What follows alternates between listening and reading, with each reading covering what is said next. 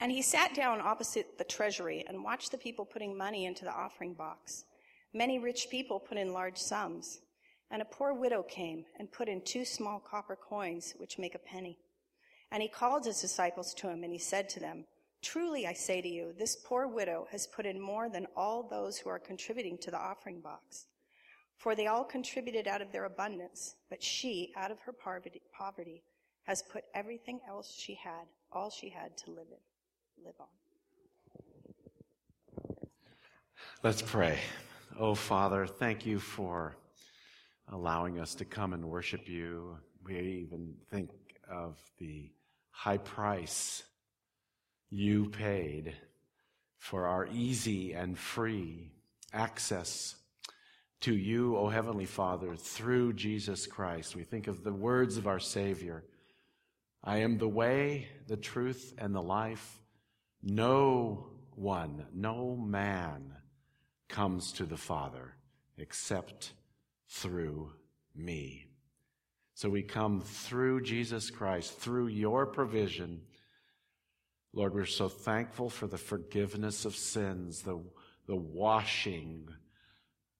We claim the promise. The blood of Jesus Christ cleanses us, washes away all of our sin and all of our unrighteousness. So we come confessing our sin, but being forgiven. We come with confidence before your holy throne, and we say, blessed be your name, and may your kingdom come here and be built here for your glory.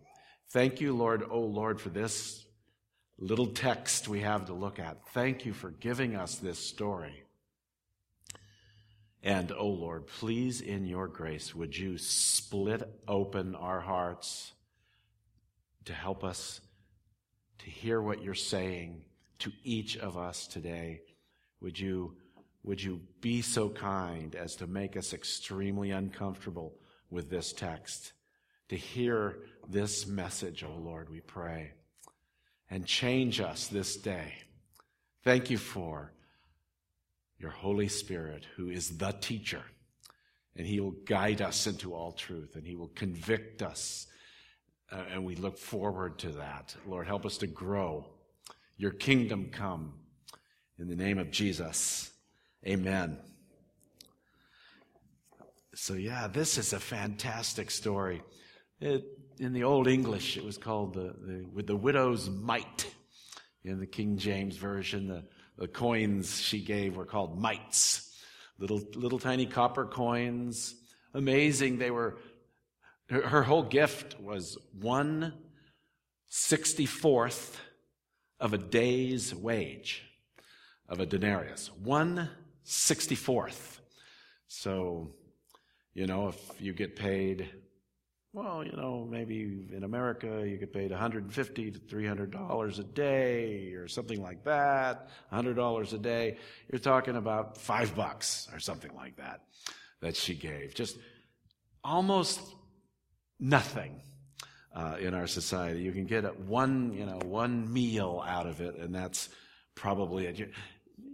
Compare that to housing expenses.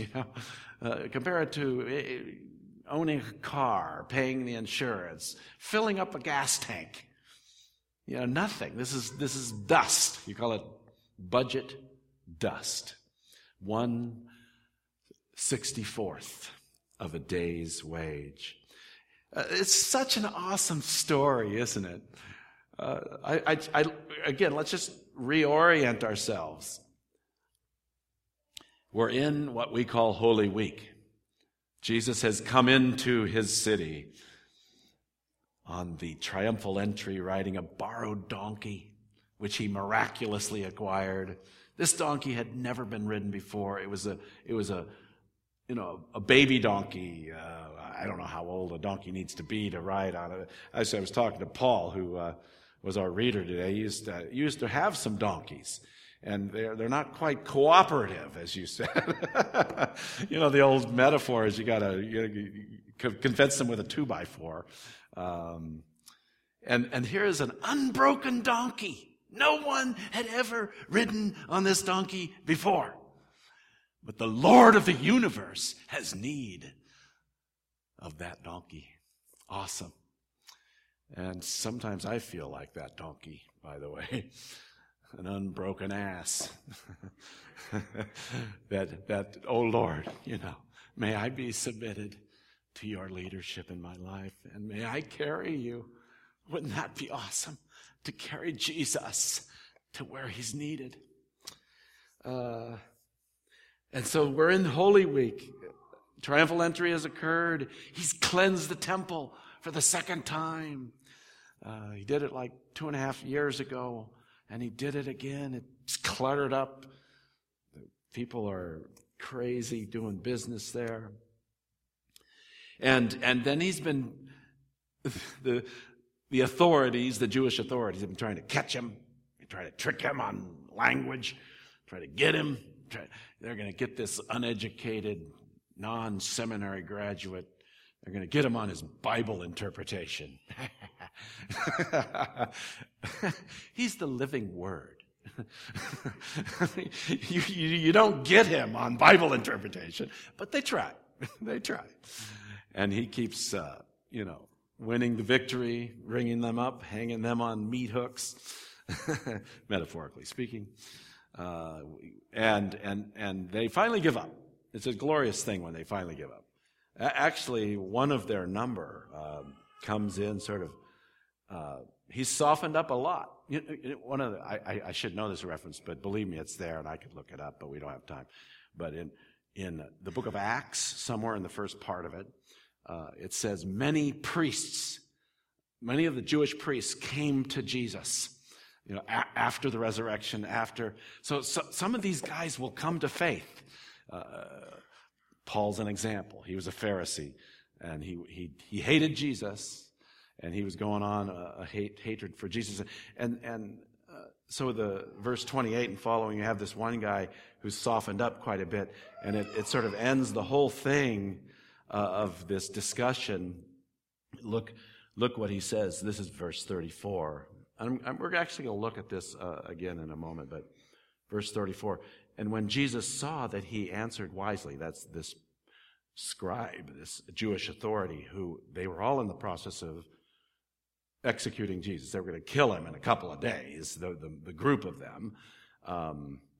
When Jesus saw that he had answered wisely, he said to him, "You are not far from the kingdom of God." And after that, no one dared to ask him any more questions. He finally shut them up by his amazing power to answer every objection they could possibly come up with. But you're not far from the kingdom of God.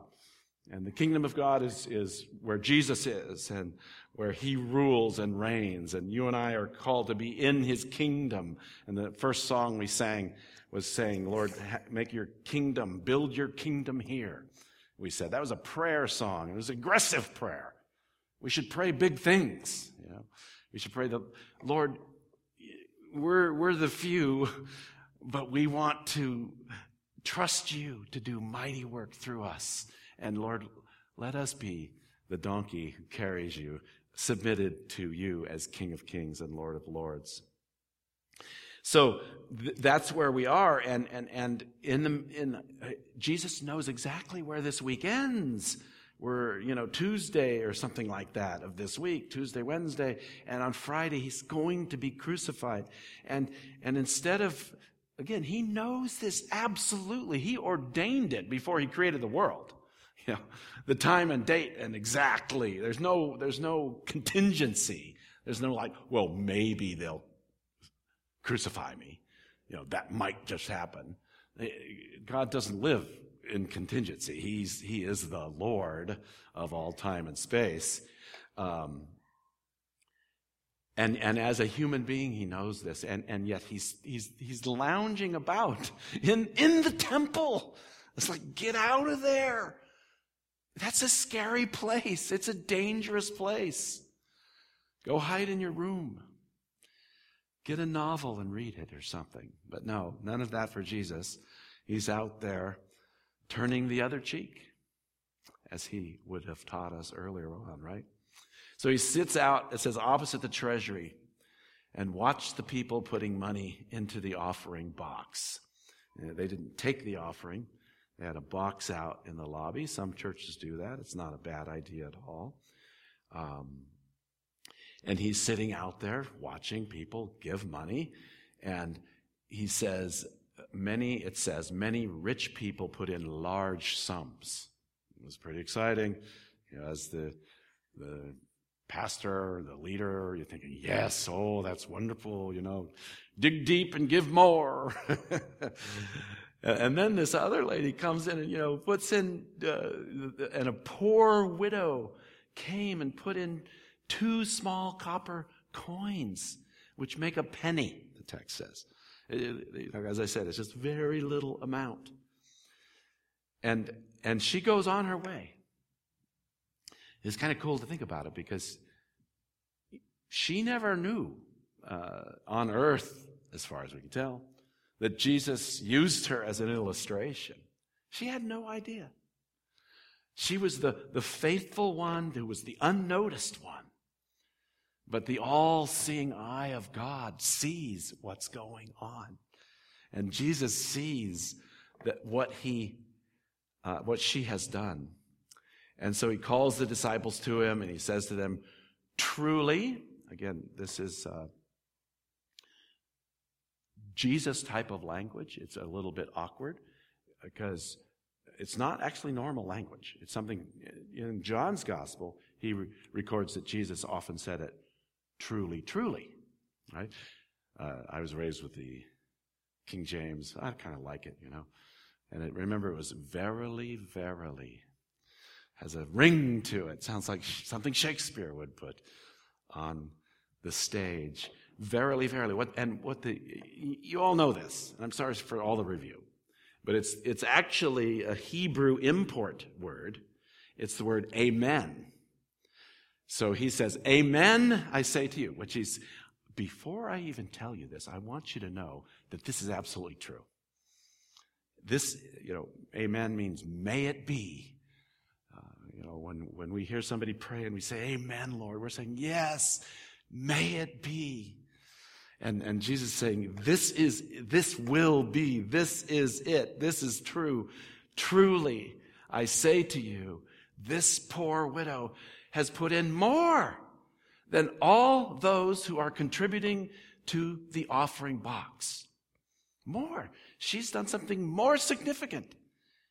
By human terms, she's done next to nothing. The temple costs an awful lot to operate. And really, through this offering and all the income that comes, there's a whole priestly class of people who are supported by this. And she's given, they can't even buy one meal with what she's given. It's nothing. Humanly speaking, it's totally insignificant. The gift she gave, she didn't have to give that at all. By humanly speaking. But she gives it to God. And Jesus says it is more than all those who are contributing to the offering box. There's beautiful application there, right? Just from the get-go here of this text. Feel it. It's so awesome because you and I often are in some little corner where no one sees us. And if we're serving God faithfully, we're slipping in 2 little copper coins, which seems insignificant. Oh, it doesn't matter. Stay home. Buy yourself a last few grains of rice, woman. Keep your gift. It won't help. But she's giving it all to God. And notice also, right? How many coins? 2.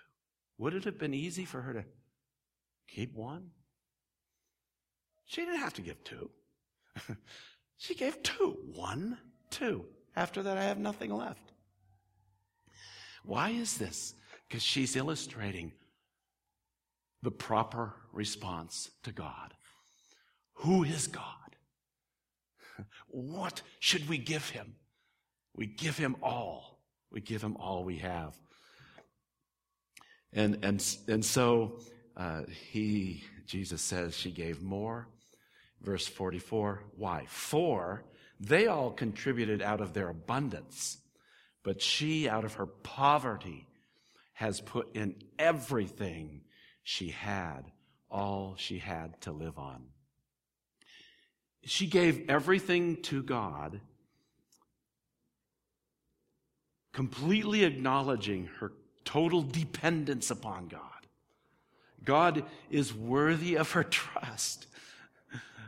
And she acknowledged, I completely depend on you, God, for my very breath. And somehow, some reason, we don't know why, the Spirit moved in her heart to give those last 2 coins. She could have given 50%, and that's a pretty good percentage. Let's have a 50% offering next week. That's a pretty good percentage. But she gave 100% to illustrate for us, for all time, what God truly deserves. Excuse me, I'm going to get my remote control and my water. All right. So let's look then. I want to ask the question, why is this appropriate? Doesn't it seem a little over the top and like unnecessary and like too much? Don't give that much. Don't be that involved. Don't be that obsessed with God that you actually believe He's going to take care of you. Wait a minute. God's not going to take care of you. Don't trust Him. You got to trust yourself, girl. You got to think of yourself. No one else is going to think of you. So why is this appropriate? So let us look at the context. I want to just back up a little ways and look at chapter 12 again.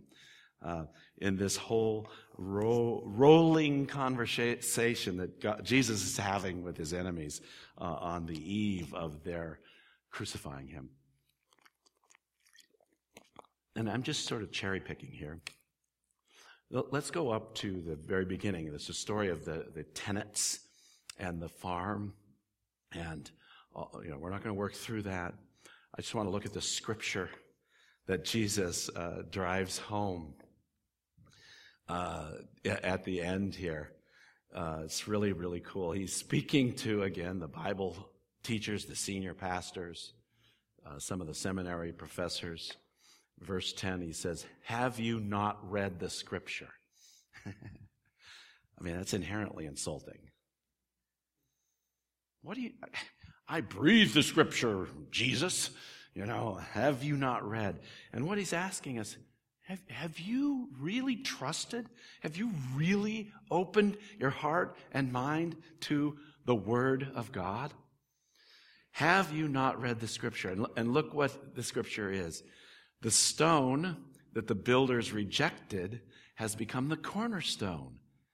This was the Lord's doing. This is the direct work of God. Yahweh has worked, and it is marvelous in our eyes.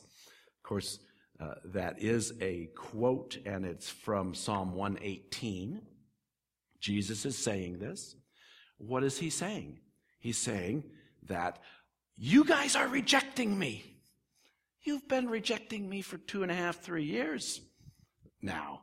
They early on said, hey, we're going to kill this guy. Let's figure out how we're going to do this. This is not a quick plan. This is an old plan for them. They are the builders of Israel. They're the ones that are called by God to build His kingdom. That's why it says the stone that the builders rejected. And Jesus comes along and they reject Him. He's rejected by men. This is a part of the process, of course, of redemption. He has to be rejected. And in God's sovereignty, this rejection becomes our redemption, right? Honestly, He had to be crucified. Jesus says it is necessary in the process of God's plan to save us for these men to reject Jesus. But so this stone that comes along, who is rejected, he is the cornerstone. Jesus is the absolute essential to God's building. All of God's building is centered on who Jesus is. And as I pointed out before, God loves irony. It's just ironic. It's so, you don't want to say funny, but it's like deeply ironic that they reject him and he is the one. He's the one. He's accepted completely by God. He's worthy of our worship. He was rejected by men, but he is the key to all history and all reality. He's the creator of heaven and earth. The Bible says all that is maintained by him. It's dependent upon him. All of reality doesn't even exist outside of him, and they reject him.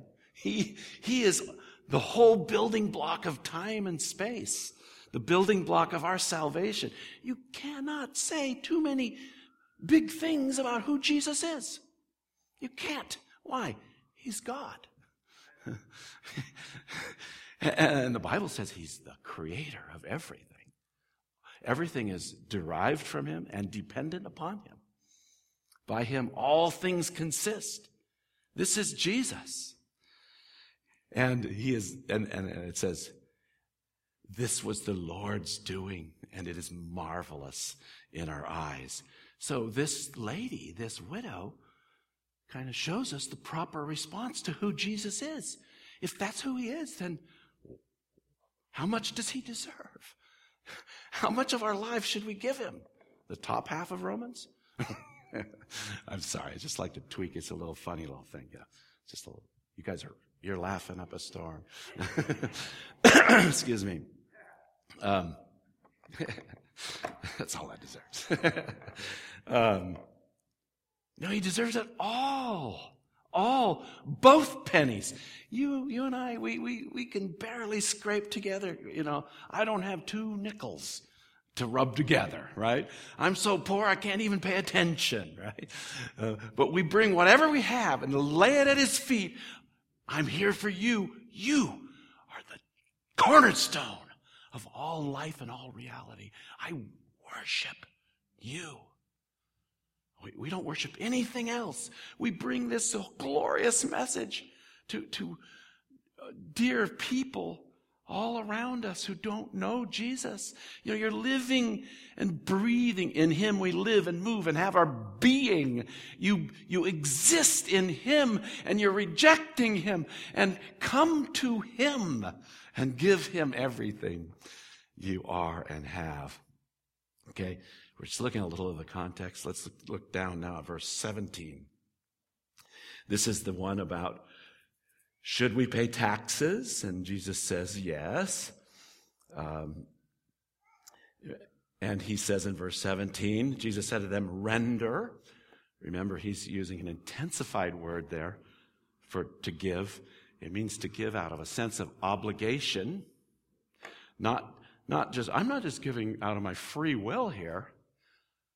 I owe Caesar my taxes.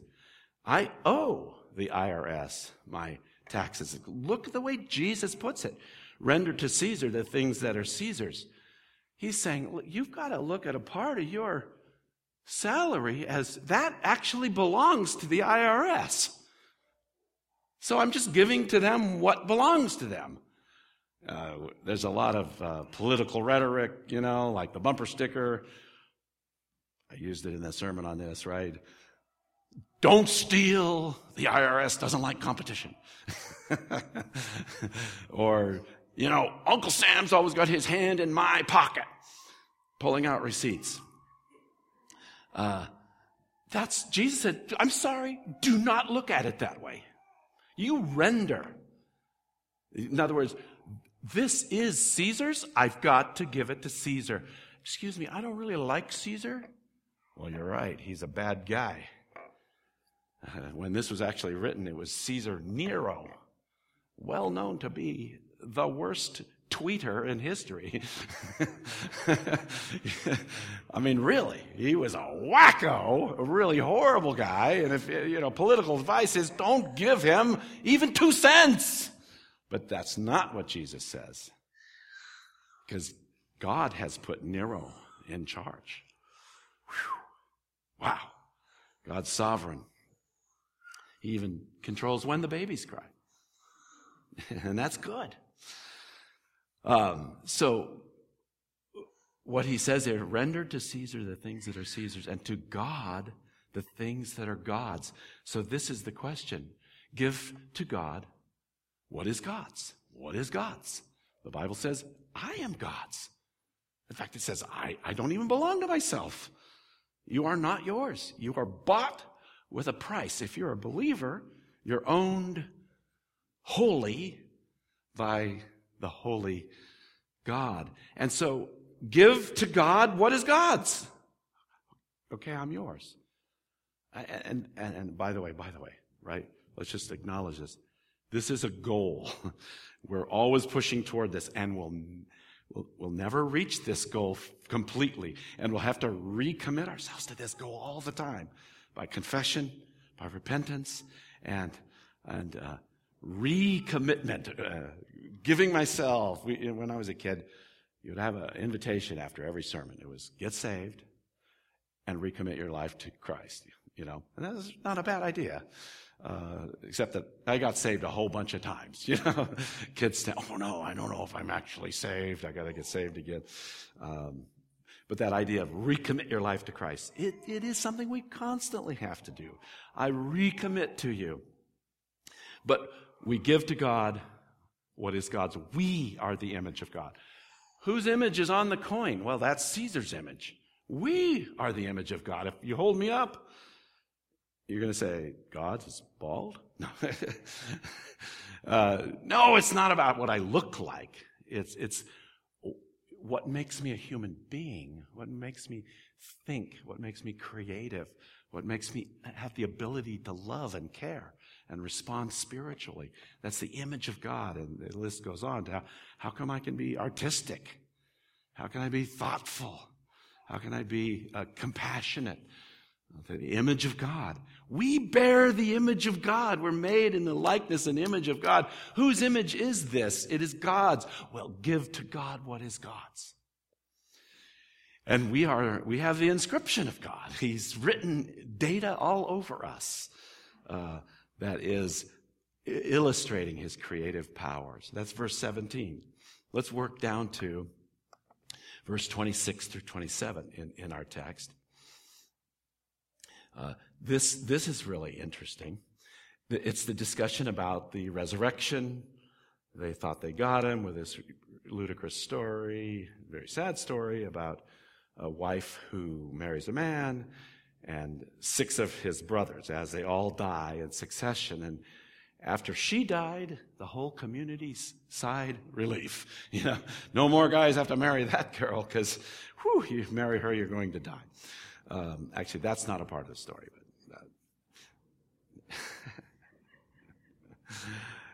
it's a ludicrous story. And they're trying to catch Jesus. And what about the resurrection? And there's a lot of teaching in here. But where he gets down to it is in verse 26 and 27. Let me read it. And as for the dead being raised, have you not read in the book of Moses? There's once again. You guys have to go back and study your Bible. You think you know it? You don't. Read it again. Be careful. Watch the verb tenses. Get enough information that you know how to interpret the Bible. Have you not read in the book of Moses? Again, I like to point out that Jesus apparently thought Moses wrote the first 5 books of the Bible, and I'll side with Jesus. How about you?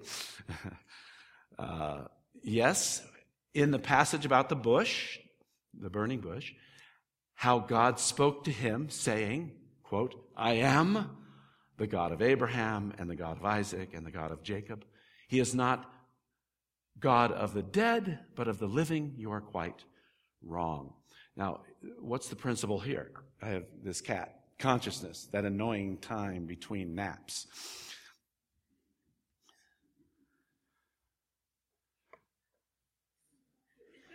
You guys are terrible. You're treating me horribly today. That's slightly humorous. It's at least slightly. Yeah, it's too hot to laugh, huh? Too hot to laugh. What's my point here? He's not the God of the dead. He says, I am the God of Abraham, Isaac, and Jacob. Beautifully, this is an argument based on the actual verb tense that Moses wrote, that was inspired by the Holy Spirit. So this is why we study the Bible carefully. And notice what the language, the verbs actually say. And what is he saying? Moses is saying that Abraham still is. Abraham didn't stop existing. Abraham's not resting in peace. R.I.P. Waiting for the resurrection. No, he is alive now. He's with God now. And God is his God now. I am the God of Abraham, Isaac, and Jacob. Again, not to explain all of the implications, but this is an amazing implication. That, you know what? You think that when you die, that's it. You get buried and it's all over. That is not true. We continue to exist in consciousness. And you are always there. And the Bible actually teaches you will either be conscious in hell or in heaven, based on whether or not you have faith in Jesus Christ as the Savior. A big reality, but so important to know. So, you see, that's how it makes sense to give everything to God. You come and lay it all before him. I am yours. Use me. I am yours. Save me. I am yours. I depend on you completely. We never lose consciousness. We never stop existing. And we deal with God. That's the third context. Let's look at the fourth one. Verses 29 through 31. This is like the ultimate expression of it. Here is Jesus responding to the question in verse 28. One of the scribes came up and heard them disputing with one another, saying that he answered them well. Seeing that he answered them well, asked him, which commandment is the most important of all? Jesus answered, the most important is, hear, O Israel. This is the famous Shema in the Hebrew, because it's Shema, O Israel. Hear, O Israel, the Lord our God, the Lord is one, and you shall love the Lord your God with all your heart, with all your soul, and with all your mind and all your strength. The second is this, you shall love your neighbor as yourself. So again, just summing this up, there's one God, and therefore we should love him. We should be 100% committed to him. The widow with her 2 little cents illustrates this, you see. Jesus said, there it is. That's just what I've been teaching. That's the only thing that makes sense. Jesus is the cornerstone. We give to God what is God's, and we better do it because we never lose consciousness. You will deal with God one way or the other, so deal with it now. Deal with him now and love him, live for him, and love your neighbor as yourself. It's all about the heart. And then finally, the last bit of context I want to point out is 35 through 37. This is what we looked at last week. It says, and as Jesus taught in the temple, he said, how can the scribes say that the Christ is the son of David? David himself, in the Holy Spirit, declared, the Lord said to my Lord, sit at my right hand until I put your enemies under your feet. David himself calls him Lord. So how is he his son? And the great throng heard him gladly. Now, there's a lot going on here, but there's some very significant foundational truths being taught here. First of all, Jesus is not denying that he's the son of David. This is a psalm, we call it a messianic psalm. David wrote it, notice, by the Holy Spirit, and it's about the Messiah. Another word for that is the Christ. And the Christ is a human being. Genetically, he's connected to David. If you dug up David and found his femur, took his DNA out, it would be matched to Jesus' DNA. They're actually related. So, in the Hebrew way of thinking of it, he's David's son. He's one of the offspring of David. He's human, fully human. But Jesus is pointing out that there's something else about Jesus. He actually, first of all, exists 1,000 years before he's born. And also, he's called the Lord, and he's the Lord of David. So, which actually ultimately makes him God himself, makes him divine. So here it is. Jesus Christ is divine and human. He's unique. He's the God-man, truly God, truly man. And so therefore, he's worthy of worship. No human being is worthy of worship. But Jesus is worthy of worship as a human being because he's God and man at the same time. So I believe that all of these reasons, again, running through them really quick, why should I give myself completely to God? Well, Jesus Christ is the cornerstone of all reality. And he's the cornerstone of the church. He's our Redeemer. And we should give to God what is God's. You are God's.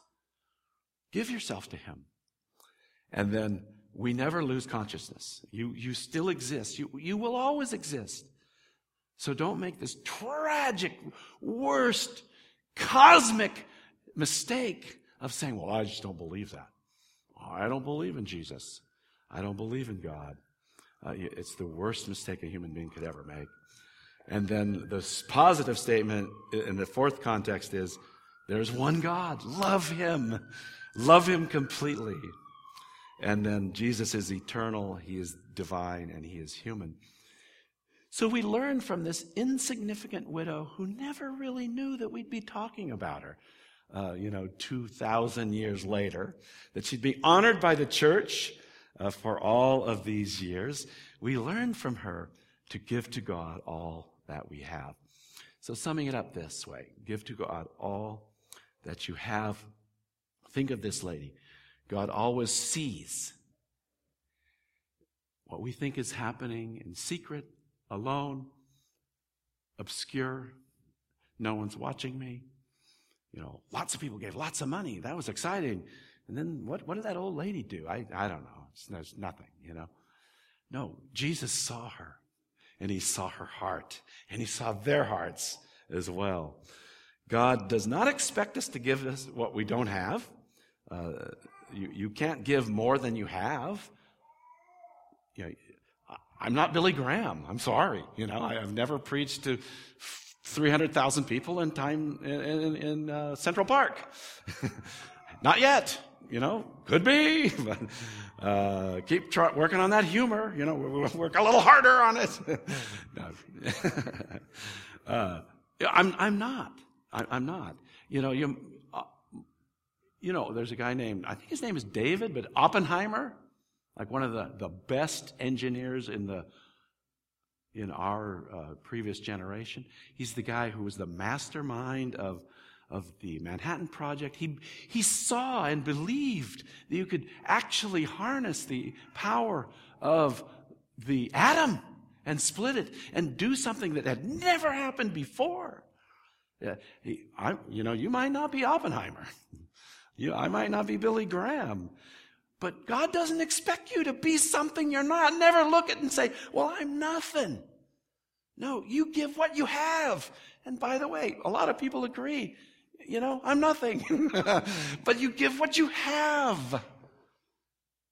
Too many times you say, well, I'm not that.